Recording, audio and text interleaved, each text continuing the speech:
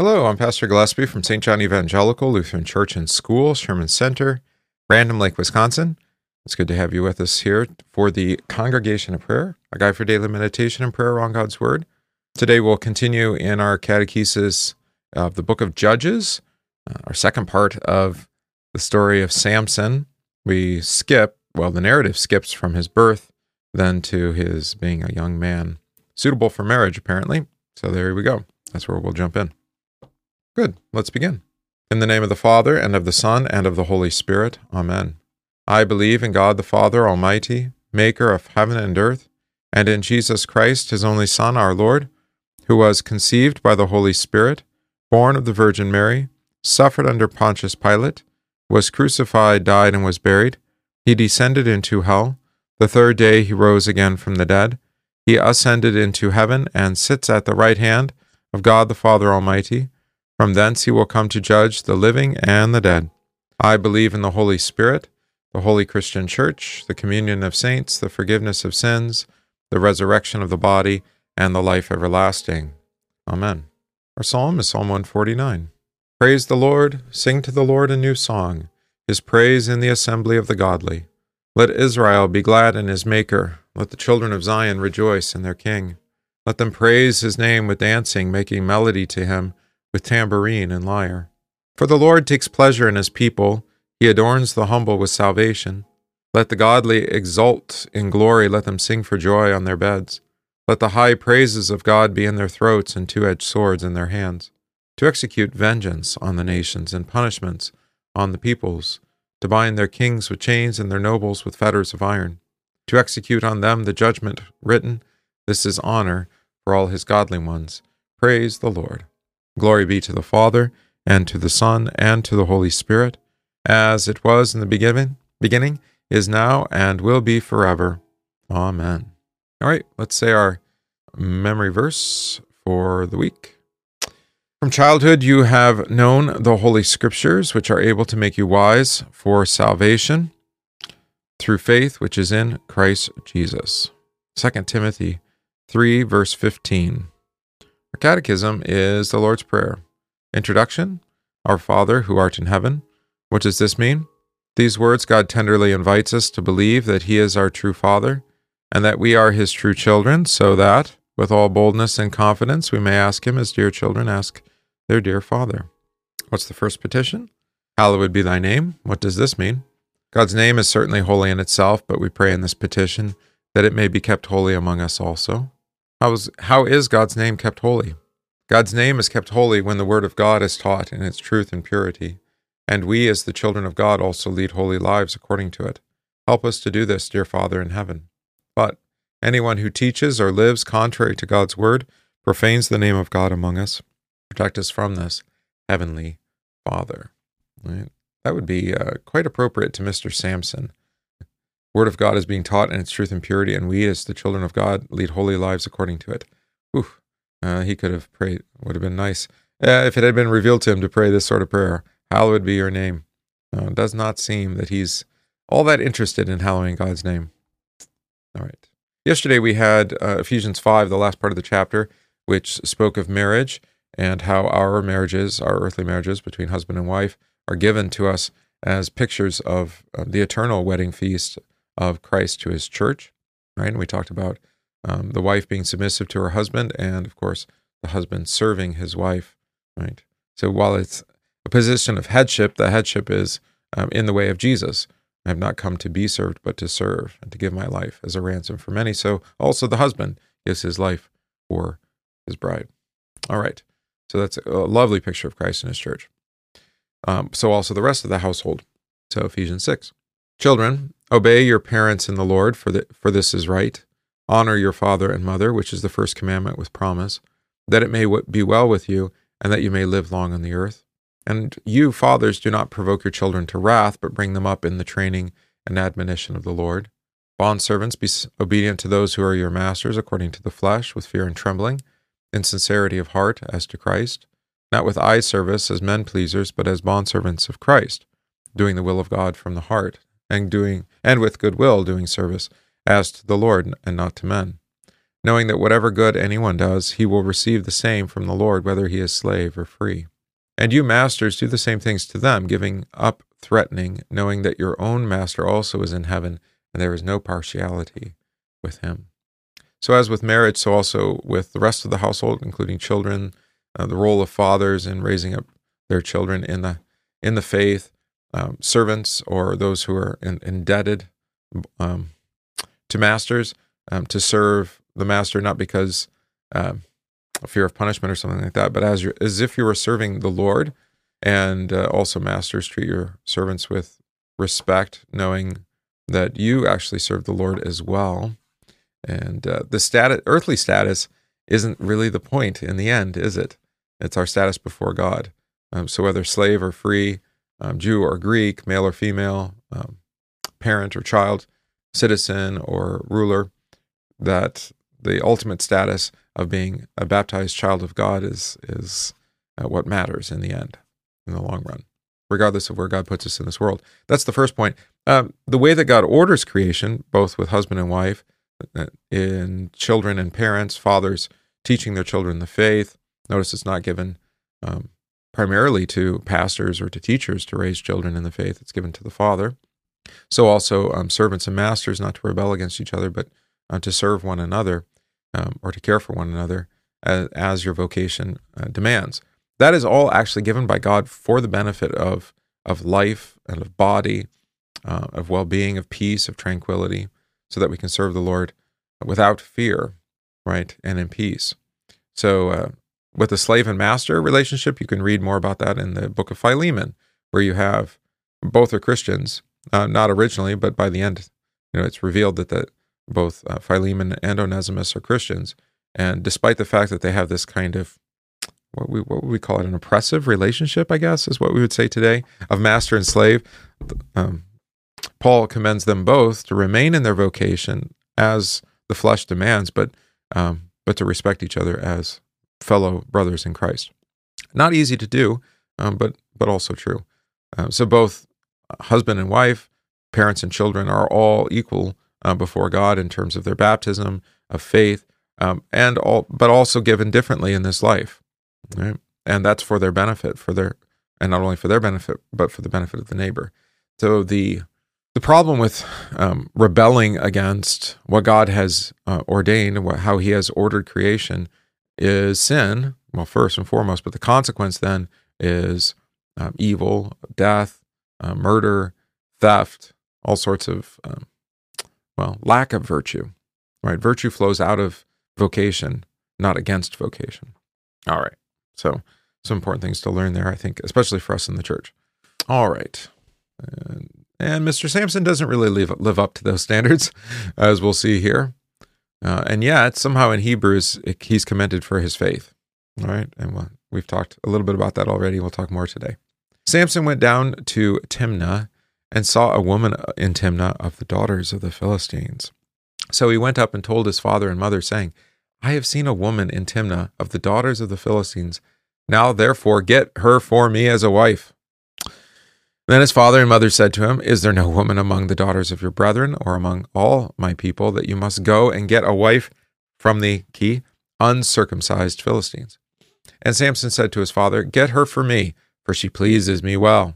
But his father and mother did not know that it was of the Lord, that he was seeking an occasion to move against the Philistines. For at that time the Philistines had dominion over Israel. That's a really key phrase. We'll talk about it. So Samson went down to Timnah with his father and mother and came to the vineyards of Timnah. Now to his surprise, a young lion came roaring against him, and the Spirit of the Lord came mightily upon him. And he tore the lion apart, as one would have torn apart a young goat, though he had nothing in his hand. But he did not tell his father or his mother what he had done. Then he went down and talked with the woman, and she pleased Samson well. After some time, when he returned to get her, he turned aside to see the carcass of the lion, and behold, a swarm of bees and honey were in the carcass of the lion. He took some of it in his hands and went along eating. When he came to his father and mother, he gave some to them, and they also ate. But he did not tell them that he had taken the honey out of the carcass of the lion. So his father went down to the woman, and Samson gave a feast there, for the young men used to do so. And it happened, when they saw him, that they brought 30 companions to be with him. Then Samson said to them, "Let me pose a riddle to you. If you can correctly solve and explain it to me within the 7 days of the feast, then I will give you 30 linen garments and 30 changes of clothing." And they said to him, "Pose your riddle that we may hear it." So he said to them, "Out of the eater came something to eat, and out of the strong came something sweet." Now for 3 days they could not explain the riddle. But it came to pass on the 7th day that they said to Samson's wife, "Entice your husband that he may explain the riddle to us, or else we will burn you and your father's house with fire. Have you invited us in order to take what is ours? Is that not so?" Then Samson's wife wept on him and said, "Oh, you only hate me. You do not love me. You have posed a riddle to the sons of my people, but you have not explained it to me." And he said to her, "Look, I have not explained it to my father or my mother, so should I explain it to you?" Now she had wept on him the 7 days while their feast lasted, and it happened on the 7th day that he told her, because she pressed him so much. Then she explained the riddle to the sons of her people, and so the men of the city said to him on the 7th day before the sun went down, "What is sweeter than honey, and what is stronger than a lion?" He said to them, "If you had not plowed with my heifer, you would not have solved my riddle." Then the Spirit of the Lord came upon him mightily, and he went down to Ashkelon and killed 30 of their men, took their apparel, and gave the changes of clothing to those who explained the riddle. So his anger was aroused, and he went back up to his father's house. And Samson's wife was given to his companion, who had been his best man. Yeah, that's a pretty short-lived wedding. It's going to be about 7 days, right? Really, the wedding was only 1 day in the end, the 7th day. All right, where did Samson go? To Timnah. Timnah is, by the way, on the northern border of Judah. And there he saw a young Philistine woman, not surprising given that they were the occupying force. This is an important place, Timnah. We see it also in Genesis 38, and I think that story serves as kind of the pretext for this one. It came to pass at that time that Judah departed from his brothers and visited a certain Adulamite whose name was Hira, and Judah saw there a daughter of a certain Canaanite whose name was Shua, and he married her and went into her. She conceived and bore a son. His name was conceived again, bore a son. His name was Onan. She conceived yet again and bore a son. His name was Shelah. And he was at Chezib when she bore him. All right. And so then the 2 sons refused to bear sons by way of Tamar, the wife of And then Onan refuses to bear a son by Tamar for So then Judah said to his daughter-in-law, "Remain a widow in your father's house until my son Shelah is grown, lest he also die like his brothers." So Tamar went and dwelt in his father's house. But in the process of time, Shua, Judah's wife, died. Judah was comforted, went up to the sheep shearers at Timnah, he and his friend Hira the Adulamite. And it was told Tamar, saying, "Look, your father-in-law is going up to Timnah to shear his sheep." So she took off her widow's garments, covered herself with a veil, and wrapped herself, and sat in the open place which was on the way to Timnah. For she saw that Shelah was grown, and she had not been given to him as his wife. When Judah saw her, he thought she was a harlot, because she had covered her face. Then he turned to her by the way and said, "Please let me come in to you," for he did not know that she was his daughter-in-law. Right? So thinking she's a prostitute. And then you have the whole rest of the story there. So that all happens at Timnah. I think that's in the background here. Right? In any case, note in verse 1 that when Samson saw a woman in Timnah, he saw her. This, of course, is connecting us to the whole theme of Judges, that Israel did what was right in their own eyes, not in the eyes of the Lord. Right? You'll see that especially towards the end of the book, Judges 21. All right. So Samson goes to his parents and says, "Get me, get her as my wife." Parents respond, "Why? Don't you know you should take from your own people, or from, all of our people, one of the tribes, not from the uncircumcised Philistines." In other words, those whom God had not set apart for him. Of course, there's that command. We had it way back in Deuteronomy. We talked about it then. Talk about it here again. Don't be unequally yoked with unbelievers. Don't marry an unbeliever. That's the suggestion. No, it's a command from God. Why? Don't intermarry with them, because you'll get their gods too. They're false gods, especially the Canaanites. All right. I still suggest that to people. It's like, no, work out your faith before you marry. Or even if you are married and now you're seeing some conflict, the right answer is to come to a consensus about what God's word says for the sake of the marriage and for the children. All right. Verse 4, the father and mother did not know that it was the Lord, right? So you see, it's actually the Lord working through Samson's lustful heart, lustful eyes, right? For an opportunity for Samson to get victory and confront the Philistines. All right, so Samson and his father and mother go down to Timnah. Along the way, Samson, without his parents' knowledge, apparently, come up against a young lion roaring against him, and Samson tears him apart with his bare hands. That's going to come back later. We're going to find out about his great strength, right? But here it said why, verse 6, that the Spirit of the Lord came upon him mightily, right, in power. All right, when we get to Timnah, Samson talks with the woman, right, and she pleases him. Well, she looked good. Now she apparently sounds good too. All right. When Samson then returns to Timnah after some time, there is that carcass again, but now it's swarming with bees and honey, and so he scoops it out with his hands and eats it. Also gives it to his parents to eat, right? This is probably after the what we would call the engagement period, right? And now it's time for the wedding. All right. Now, of course, as we talked about yesterday, Samson was to be set apart as a Nazirite, and also his mother was to do the same, right? To not eat of the unclean or go near a carcass or drink wine, right? Nazirite, the Nazirite vow. So then the honey was also not permissible because it would be unclean. That would actually be true for all Israel, for any Israelite, not just for a Nazirite. All right? Whenever you don't touch an unclean animal or anything that's come in contact with an animal, because then it is unclean. All right. So time for the wedding. And so the parents offer the feast, right? Samson does. Father and mother go with. And he was given 30 Philistine companions, if you want to say groomsmen, right, for the wedding. And there's probably some wine involved, but it doesn't say that. Samson makes a wager with them that if they can explain a riddle, he will give them 30, each get a new set of linens and a new set of clothes. Or if they cannot, then they will have to give him new linen and new clothing, one for each, so 30 total, right? And they have 7 days for that. The riddle being, out of the eater came something to eat, and out of the strong came something sweet. Of course, we already know because we've been reading the story, but they don't. All right. Now, for 3 days, they could not explain the riddle. All right. What did they try on the 4th? Here it says 7th, but New King James, I think, it just doesn't fit with the narrative. On the 4th day, after 3 days, on the 4th day, they come to his wife and threaten to burn both her and her father's house with fire if she didn't explain the riddle to her. So now she's got to press him hard for this. Of course, he responds, "I've not even told my mother and father." Right? Yeah, look at that.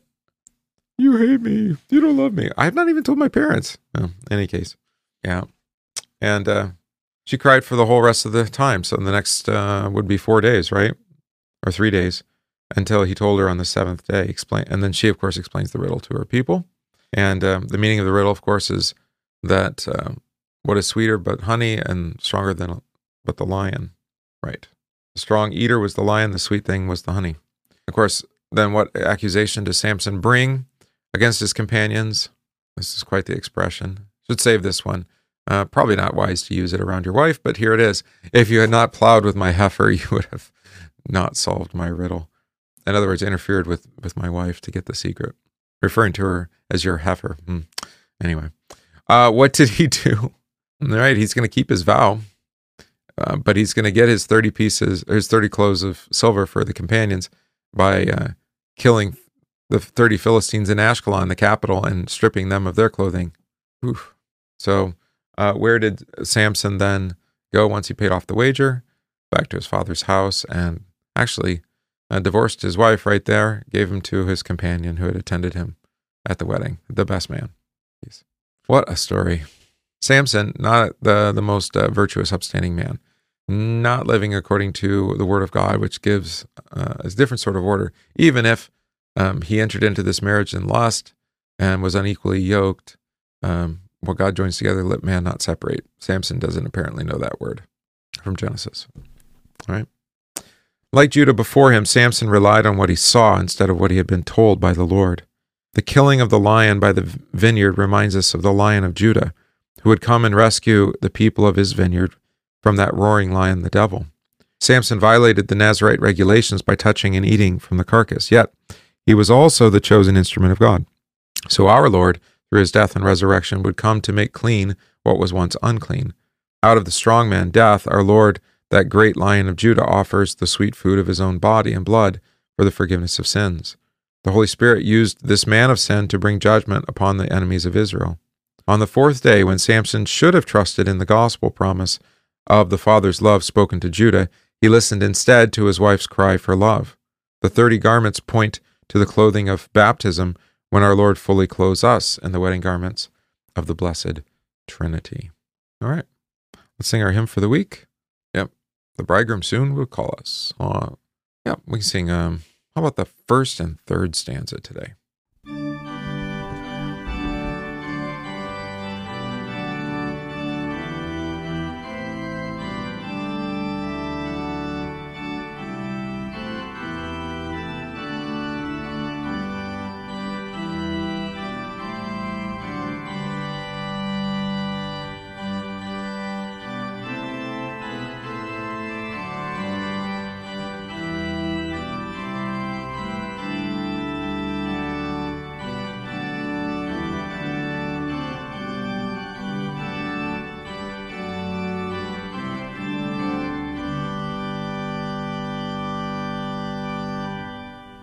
The bridegroom soon will call us, come to the wedding feast.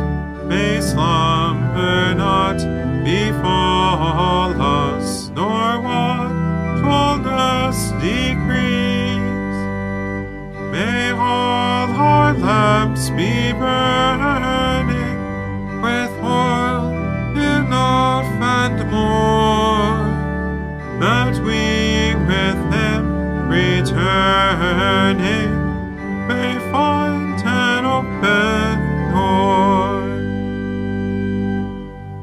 There God shall from all evil forever make us free, from sin and from the devil, from all adversity, from sickness, pain, and sadness, from troubles, cares, and fears, and grant us heavenly gladness, and wipe away our tears.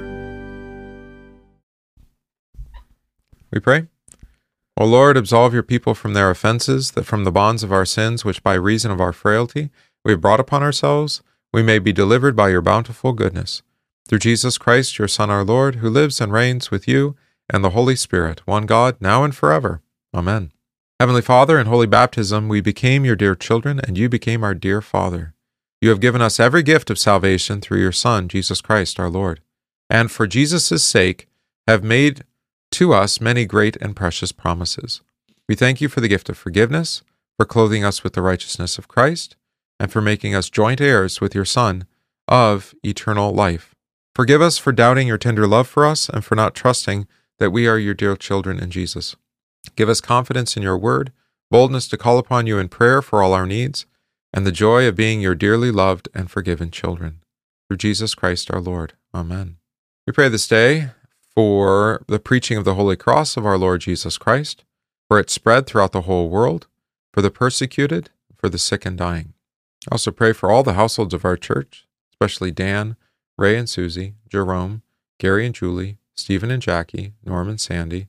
Pray in thanksgiving for the baptism of Jackson, for our catechumens, for those ill receiving treatment or recovering, especially Ralph, Allison, Joe, Dennis, Len, Walt, and Christopher, Sophie, Brad, Ron, Doug, Donna, Joan, Sandy, and Owen, Wendell, Jolene, Darlene, and District President Willie.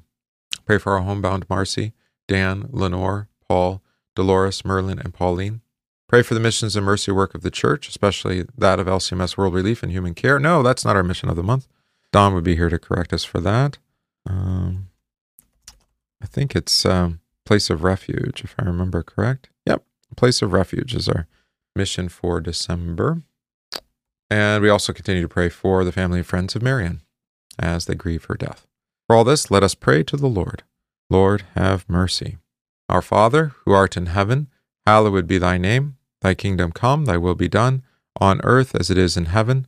Give us this day our daily bread, and forgive us our trespasses, as we forgive those who trespass against us. And lead us not into temptation, but deliver us from evil. For thine is the kingdom, and the power, and the glory, forever and ever. Amen. I thank you, my heavenly Father, through Jesus Christ, your dear Son, that you have kept me this night from all harm and danger, and I pray that you would keep me this day also from sin and every evil, that all my doings and life may please you. For into your hands I commend myself, my body and soul, and all things. Let your holy angel be with me, that the evil foe may have no power over me. Amen. Let us bless the Lord. Thanks be to God. The grace of our Lord Jesus Christ, and the love of God, and the communion of the Holy Spirit be with you all. Amen. That's our congregation in prayer for today, Friday, December 1st, 2023. I hope it's been a blessing to you. Even hearing how the Lord can work, even through the suffering and death, through suffering and death, even through misery, and through almost what is idolatry, but it's certainly adultery or lustful eyes of Samson, even used that to bring about the judgment against the Philistines, which is really the story of Samson, isn't it? All right. So tomorrow we'll gather. We'll have prayer here at 9, although I think a few of you will be working on decorating the church at that time. That's fine. If you can't join us live, you can listen or watch later in the day.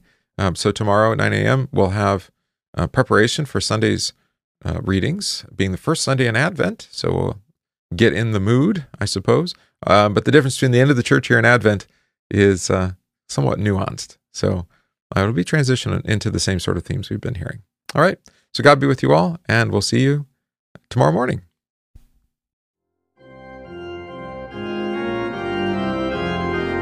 We thank you for listening to this podcast from St. John Evangelical Lutheran Church, Sherman Center in Random Lake, Wisconsin. If this podcast is of benefit to you, please consider supporting the work of St. John by visiting stjohnrandomlake.org. That's stjohnrandomlake.org/support, and give today.